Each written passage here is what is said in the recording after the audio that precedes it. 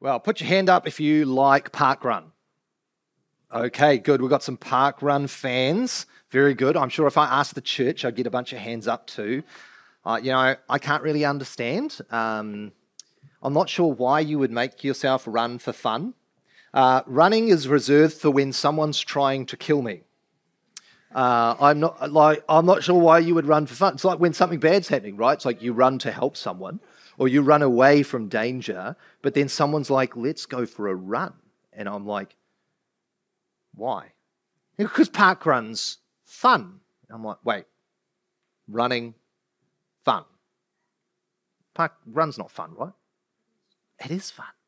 Okay, so how might you convince me that going to parkrun is fun? Any ideas? See, I told you it's not fun. You can't even convince me that parkrun's fun. Okay, let's pretend I've never heard of parkrun before, and you're a huge parkrun fan, and you really want me to come to parkrun with you. What might you do?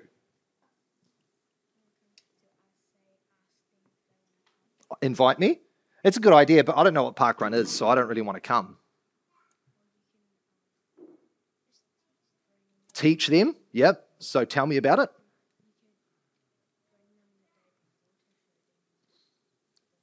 Yeah, good idea. You could bring them the day before. But the thing is, I'm not super interested in coming to parks because I really love sitting on my couch and doing nothing all day. That's a great job. And so I don't really like going to parks either.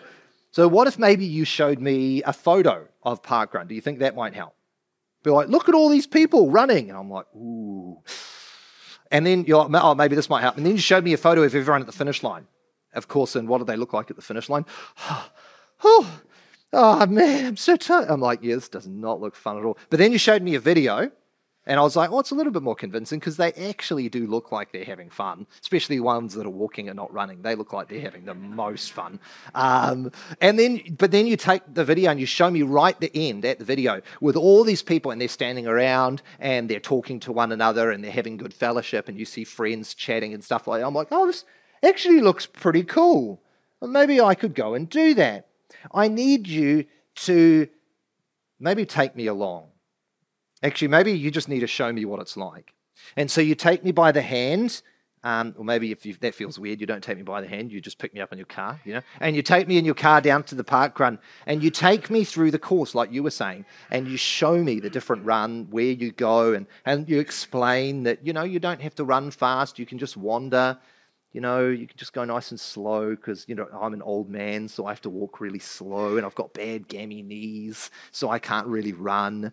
I've got my walking cane with me. Good idea. I can use that, and that'll help. I can use 2 crutches, those mountaineer sticks, something like that. And you help me along the way. Well, that would really help me to understand much more than if I knew nothing and you just went, parkrun's real great, you should come. You teach me and you show me the coolness of parkrun. Well, we're thinking today about showing people not the coolness of parkrun, but the wonderful nature of Jesus Christ. How do we do that? How do we live in this world as New Zealanders or wherever you come from? How do we live in this world in a way that gets people to see how wonderful Jesus is and the glorious salvation that he offers us? It's not actually very complicated.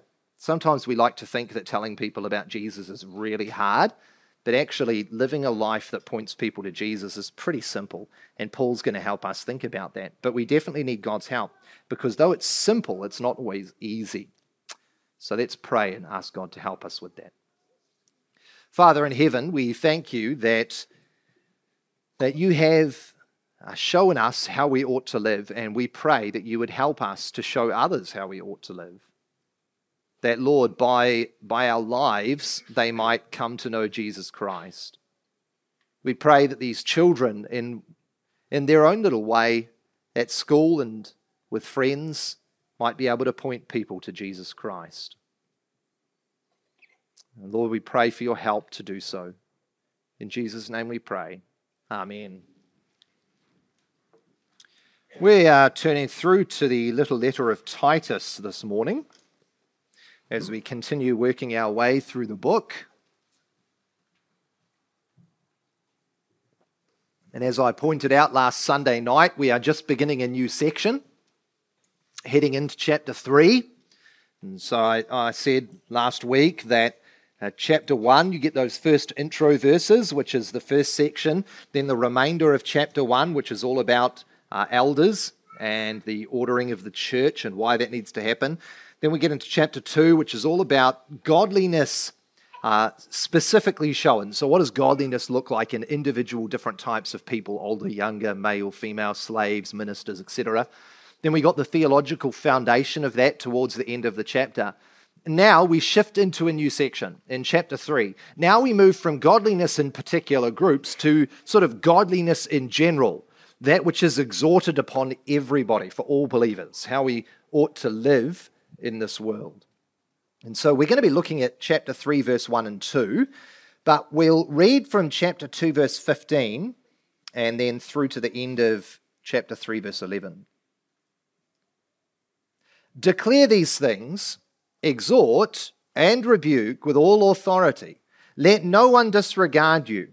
Remind them to be submissive to rulers and authorities, to be obedient, to be ready for every good work, to speak evil of no one, to avoid quarreling, to be gentle, and to show perfect courtesy toward all people. For we ourselves were once foolish, disobedient, led astray, slaves to various passions and pleasures, passing our days in malice and envy, hated by others and hating one another. But when the goodness and loving kindness of God our Saviour appeared, He saved us not because of works done by us in righteousness, but according to His own mercy, by the washing of regeneration and renewal of the Holy Spirit, whom He poured out on us richly through Jesus Christ our Saviour, so that being justified by His grace, we might become heirs according to the hope of eternal life. The saying is trustworthy, and I want you to insist on these things, so that those who have believed in God may be careful to devote themselves to good works. These things are excellent and profitable for people, but avoid foolish controversies, genealogies, dissensions, and quarrels about the law, for they are unprofitable and worthless. As for a person who stirs up division, after warning him once and then twice, have nothing more to do with him, knowing that such a person is warped and sinful. He is self-condemned. Amen, and may God bless the reading of His word to us. And before we come to consider it today, let's come before God in a time of prayer. Let's pray.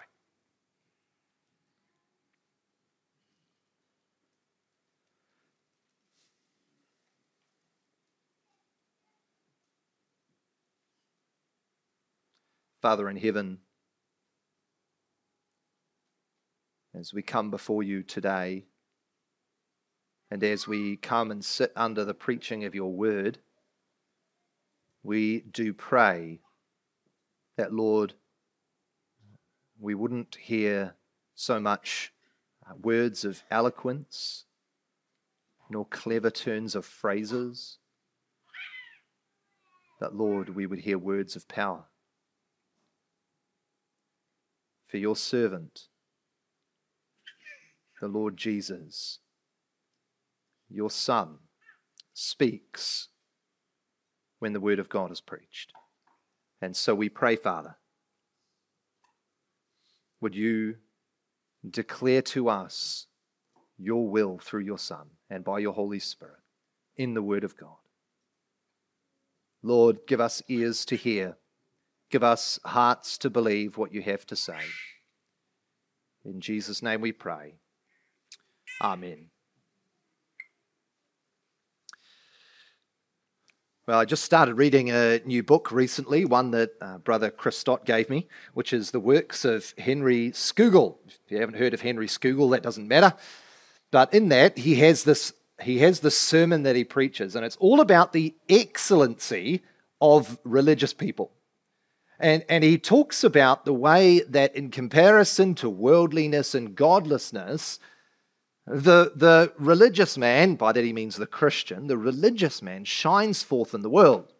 And as he gets towards the end of his message, he says the following words: religion has so much native luster and beauty that notwithstanding all the dirt they attempt to cast upon it, all the melancholy and deformed shapes that they dress it in, it will attract the eyes and admiration of all sober and ingenuous persons.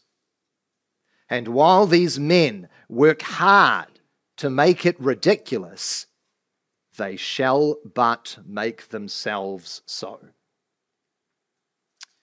If that went right over your head, his point is, no matter how hard the world might try to make the true Christian religion look ridiculous, the gospel will always shine forth in brilliance.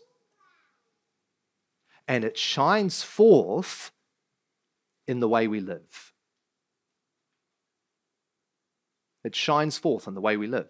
I mean, we know, don't we? We know that we're called to live as witnesses. We're called to live as lights. We're called to shine in the darkness.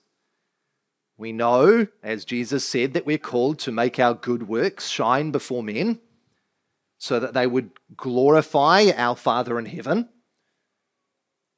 We know that we need to labor to live like Christ in our workplaces and in our homes and in the supermarket and everywhere we go. But we're forgetful, aren't we? That's why Paul says to Titus, remind them. Remind them. One commentator said, ministers should be called the Lord's reminders. That's pretty good, isn't it? The Lord's reminders. Why? Because what we do is just remind you of the stuff you already know. Over and over and over and over again. And so if you ever find yourself sitting here on a Sunday thinking to yourself, I've heard this before, Logan, good. And you will hear it again. And probably many more times in your life. And that's why the Apostle Paul would say, and Peter would say, and James would say, I write to remind you. And Jude would say, I write to remind you. Because we are all slow, hard of heart, and forgetful. And so we need to be reminded. And so this passage comes as an exhortation to Titus of what to remind the people of. And so my plan, Lord willing, is to remind you of what you ought to do, how you ought to live in this world. How do we live as citizens of New Zealand? Or as residents of New Zealand, or whatever your current status is? How do we live in New Zealand in a way that glorifies God, in a way that attracts people, that shines forth the gospel of Christ? Our primary witness, brothers and sisters, is through the way we live. We must speak, but our primary testimony that we bear is first and foremost in the way we live. And we follow that up with words. Now, to understand what's going on in this passage, you need to very quickly look at verse 1, 2, and 3 and understand the logic, 3 and 4, to understand the logic of what Paul's doing. Hopefully you remember, back in chapter 2, we got all those commands first, and then we got the theological foundation after it, didn't we? And Paul's doing the same thing in this section here. It's unlike Paul in most of his letters, but he does it again. He brings a command, then he gives the theological foundation for it. And so Paul is going to tell us in verse 1 and 2, this is how you ought to live in the world. This is how you ought to bear witness. Then, in verse 3, he's going to tell us the sort of witness we used to bear. So we used to bear a witness of disobedience, foolishness, being led astray, slaves, etc. We were a testimony of godlessness. But, verse 4, you have been saved. The goodness and loving kindness of Christ appeared, so you've been saved. So now what you need to do is to live as godly testimonies, as testimonies of the grace of God at work in your life. In other words, the reason you go to work and live in a godly way, the reason you do everything we're going to see in verse 1 and 2 is not because it's important to be godly in your workplace, but because Jesus Christ has redeemed you from godlessness. He has saved you from sin and set you free to live for Him. And so you become a testimony because of the grace of the Lord Jesus Christ. So what are the 3 things we need to be reminded of? There's actually 7 things, but we can boil them down to 3. What are the 3 things we need to be reminded to do? Well, firstly, the first thing, number 1 thing, is we need to be reminded that we must bend our knees. We must, as Christians, as people who have been saved by grace, bend our knees. The Apostle Paul says to Titus, remind them, in verse 1, to be submissive to rulers and authorities, to be obedient, and to be ready for every good work. Why does Titus need to remind them? There's a couple of reasons. One, Crete was notoriously known for being a seditious and rebellious people. They had only been conquered about 100 years before this letter was written, so they still really chafed under Roman rule. Plus, they were filled with a whole bunch of really angry Jewish people that wanted to throw off the shackles of Rome. And so you could imagine the young converts coming in from these types of people and now discovering the freedom of the gospel, the freedom of Christ, discovering Christ as king, and coming to wrong conclusions. So the emperor is not king, but Jesus is king. That means I don't need to listen to the king anymore. I can just listen to Jesus. The gospel enables me to throw off all obedience to governments. So that's one reason. But I think the primary reason is that deep down in the heart of every single fallen human being is the desire to throw off authority. Whether it's a parent to a child to a parent, whether it's a wife to a husband, or whether it's a citizen to a government, it's all the same. And it goes all the way back to Adam and Eve, doesn't it? Do you remember what Jesus said to Eve? God knows that if you eat it, you'll become like Him. You'll become a god. So you can imagine the logic of Eve, right? Well, if I get to become a god, then I'm God, which means I'm the authority. Deep down in the heart of all of us, isn't it? We all want to be in charge. No one likes being told what to do.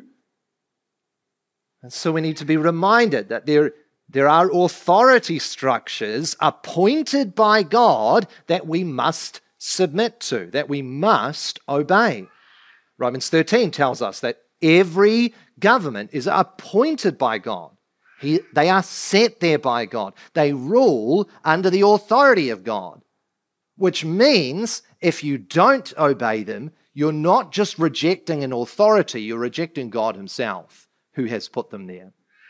In the same way that when a child rejects the authority of their parents, they're rejecting God. And when the wife rejects the authority of her husband, she's rejecting God, because God is the one who has established these things. And so for the same reason that the Apostle Paul tells the older women to train the younger women to submit to their husbands, he tells Titus to remind the people to submit to their governments, to be submissive, to have a heart attitude of submissiveness and obedience. Well, what does that mean? Well, yes, it means you're not allowed to speak. I know how annoying it is driving 30 kilometers an hour down Christmas Road. My car almost doesn't drive 30 kilometers an hour down that road. I know how much more convenient it is to watch things that you haven't paid for. Brothers and sisters, we have no freedom to say that law doesn't apply to me, even if it doesn't make sense. I mean, we're well aware, right? Everyone's well aware that our governments nowadays are experts of making untold numbers of ridiculous rules. But whether we think they're ridiculous or not does not set us free to say, I will not keep them. Your opinion on the law counts for nothing because God has put them there. They will give an account to God for the way they have structured laws. And they will. Every authority, every government, every king, every prime minister will one day stand before the judgment seat of God and give an account for every decision they've made and everything that they've done. You will not bear responsibility for the decisions they've made, but you will bear a responsibility for whether you've obeyed them or not.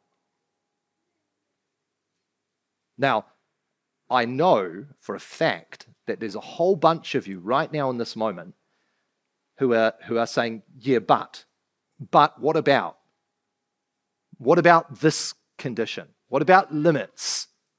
And I totally get it, and we're going to go there in a second, but don't rush to there.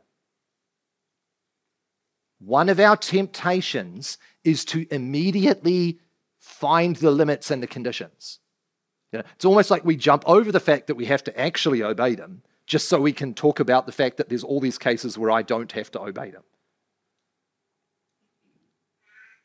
Be an expert at keeping the law. Be an expert at submissiveness and obedience to the government. And then we can talk about the exceptions. Now, this has a real life testimony bearing effect. I mean, because, all of us think, yeah, but everyone drives 115 down the motorway. Yeah, but no one follows the 30 kilometre speed limit. Yeah, but everyone exaggerates on their insurance form. Yeah, but everyone... And we say, yeah, everyone except for Christians. Because Christians obey the government. Because Christians delight to submit to those that God has put above them. And so all of a sudden, as Christians, you stand out in the world. You're like a big old sore thumb. Or toe. It's toe, isn't it? Yeah, sore toe. Sticking out for everyone to see. And everyone's like, why are you so weird? Just be like everyone else. And say, no, because I believe in Jesus Christ. And Jesus Christ is the King of Kings. And so, out of love for him and submission to him, I submit to those that he's put above us. Yeah, but they're Muppets. What's that got to do with it? So is my husband, but I submit to him. So are my parents, but I listen to them. Okay, don't say that, but you get my point, right? Well, what about exceptions, you say? Surely we don't just, obey in absolutely every situation no matter what. No, you're right, we don't. We know that Acts 5 exists. Remember Acts 5? You tell me if we must obey God or man. You tell me who we should obey. And the obvious answer is, we must obey God. Is everything all right? Just take a moment, pause before I continue. Because it's distracting for all of us, let's be honest. Okay, we're okay. Sweet. Good. Better to have the crying of a child than the chirping of a cricket, as Peter Reynolds used to say. So, what about exceptions? Well, the exceptions are covered really beautifully in this passage. You'll notice that Paul says, be submissive to rulers and authorities, be obedient, be ready for every good work. Now, that be ready for every good work is tied to the section that goes before it. It's tied to the section that goes before it. In other words, the way that you submit and obey is by devoting yourself to good works, to good things. In other words, you don't devote yourself to evil. So if the government tells you to do something which is wicked, like abortion, then you don't do it. Why? Because you devote yourself to good works. You are very quick. You are always ready to stop and do anything that would be considered good in our communities, in our places, in our neighborhoods, in our workplace. The people that should stand out when times of crisis come are the Christians, because they're ready for every good work. So when the government now calls you to do something wicked, you say no. This is the defining thing. You see, we remember from Romans 13 that the government has been given to what? Uphold good and punish evil. Now, if they begin to do the opposite, we don't join them in that. If they begin to tell us to sin, we don't join them in that. We continue to pursue good. And good is defined by the Lord, isn't it? It's like wives to husbands. They submit to their husbands as to the Lord. They submit to their husbands in such a way that it is at the same time submission to Christ. So if their husbands tell them to do something that's not godly, they don't do it. And the same is true for us. So we must learn to bend the knee. And the way we're going to do that, the thing that's going to motivate us and remind us in that is primarily remembering who our governments are. They are God-given. And so when we look to our governments, we remember that we are bowing the knee, we are bending the knee to Jesus Christ himself, who is head over every authority, who is King of kings. And so we may give ourselves to him, give ourselves to Jesus Christ, to his praise in our bending of the knee. So firstly, we must be reminded to bend the knee so that we shine as a light into our community, into our workplaces, to our government, everywhere. But secondly, we must learn to break our swords.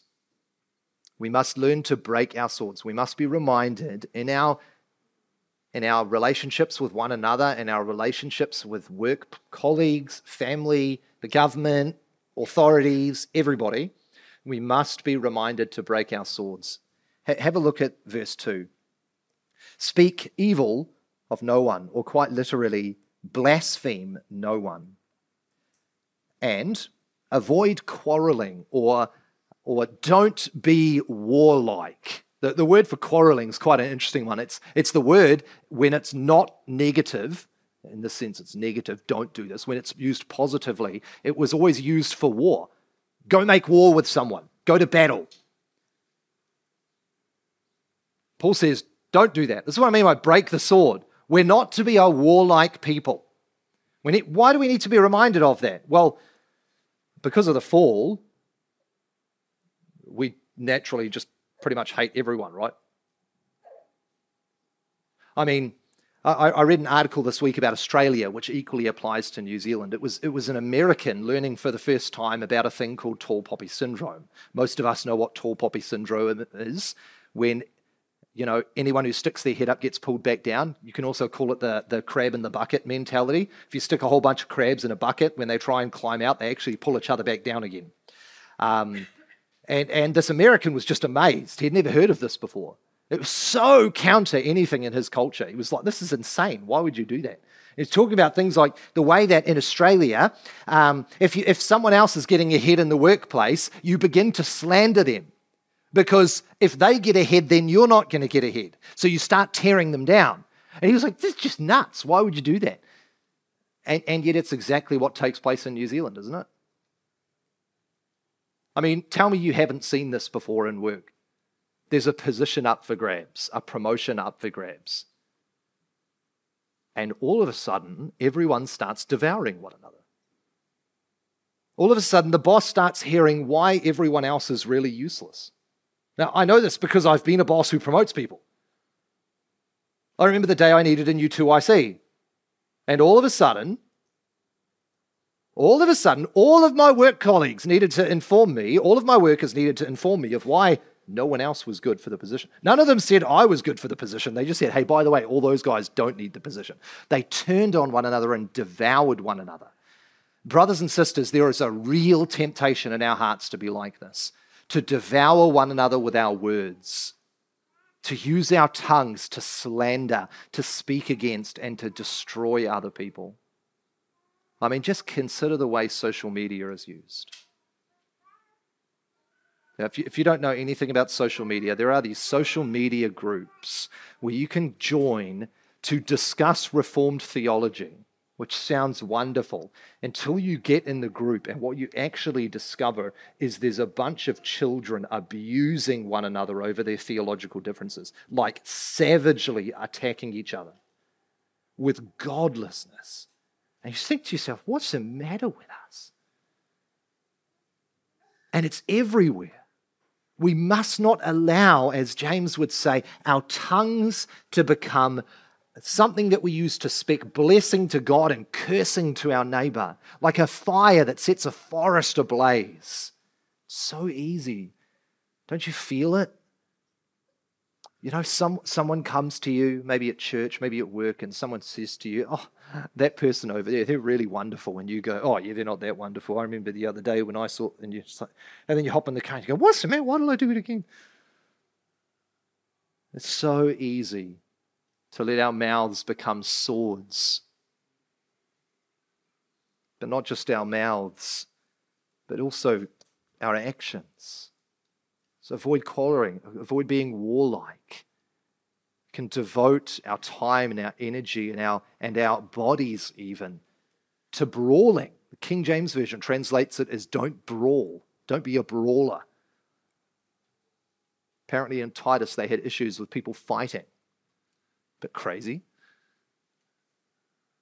It's not to be the spirit of Christendom. It's not to be the spirit of the church.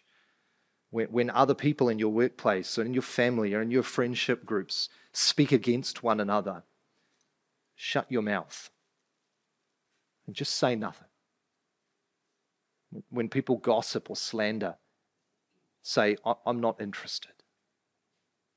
And you will stick out, you will shine into whatever place you find yourself, because you will be drastically different than everybody else around you. It's not rocket science, but we need to be reminded, right? So we need to learn, and we need to be reminded to bend the knee and to break our swords. But we also need to be reminded to break our hearts. To break our hearts. And so the Apostle Paul says, be gentle. Show perfect courtesy toward all people. Be gentle. Show perfect courtesy. You know, by nature, we can be very harsh people, can't we?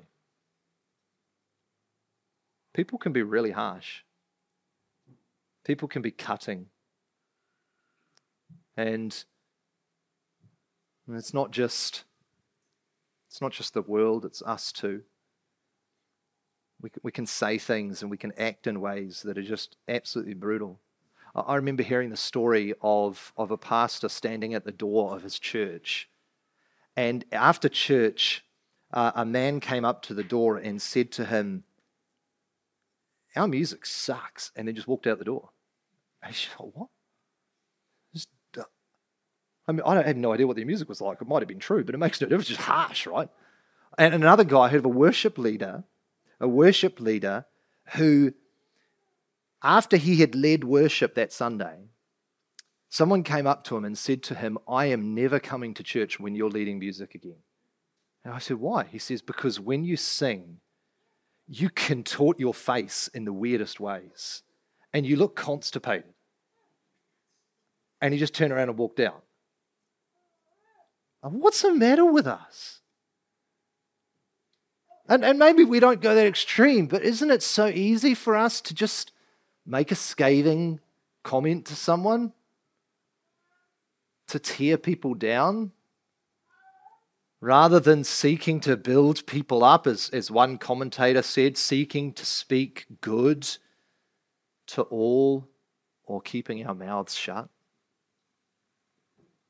You if it's not good, if it's not godly, if it's not beneficial, just keep it to yourself. We need to break our hearts so that actually we're not just going through the motions of doing stuff, but we act with a heart packed full of gentleness. The words like gentle mercy. The word connotes the idea of someone that is soft with others. But not just gentleness and softness, but humility. That word courtesy can be translated a number of ways. It's very hard to find an adequate word. It's like a humble, gentle person, a person that doesn't think more about themselves than they should, but thinks about the benefit of others, lifting up those around them. Is that your heart? Because that's not the world's heart, right? The world celebrates some levels of pride. The world celebrates the powerful and egotistical. But the church celebrates what Jesus says. If you want to be great, be the least. And by that, he doesn't mean become the least so that then you can stop being the least and become great. It means, no, greatness is being and staying least, like Jesus Christ. How can you do that, though? It's so hard, isn't it? To be gentle, to be humble. The secret to doing that is recognizing and remembering verse 3. That we were once all this. That I was once a fool. I was once disobedient. I was once godless. And so when I now am confronted by an unbeliever who is just absolutely ignorant and harsh and irritating and frustrating, and you feel completely justified in just wiping them away and having nothing to do with them, you look at them and you remind yourself, I was once that person. The only reason that's not me is because of the grace of the Lord Jesus Christ. So who am I to look down upon them? Who am I to be harsh with them?